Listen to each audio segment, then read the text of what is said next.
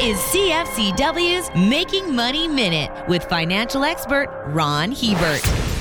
People need to be cautious making economic predictions based on comparative events from the past. This linkage often leads to forecasts being way off the mark because things regularly don't unfold exactly like they did in bygone eras. If present economic trends did mirror the past, we would be seeing gold at $5,000 an ounce, interest rates double or triple current levels, and stock prices cut in half.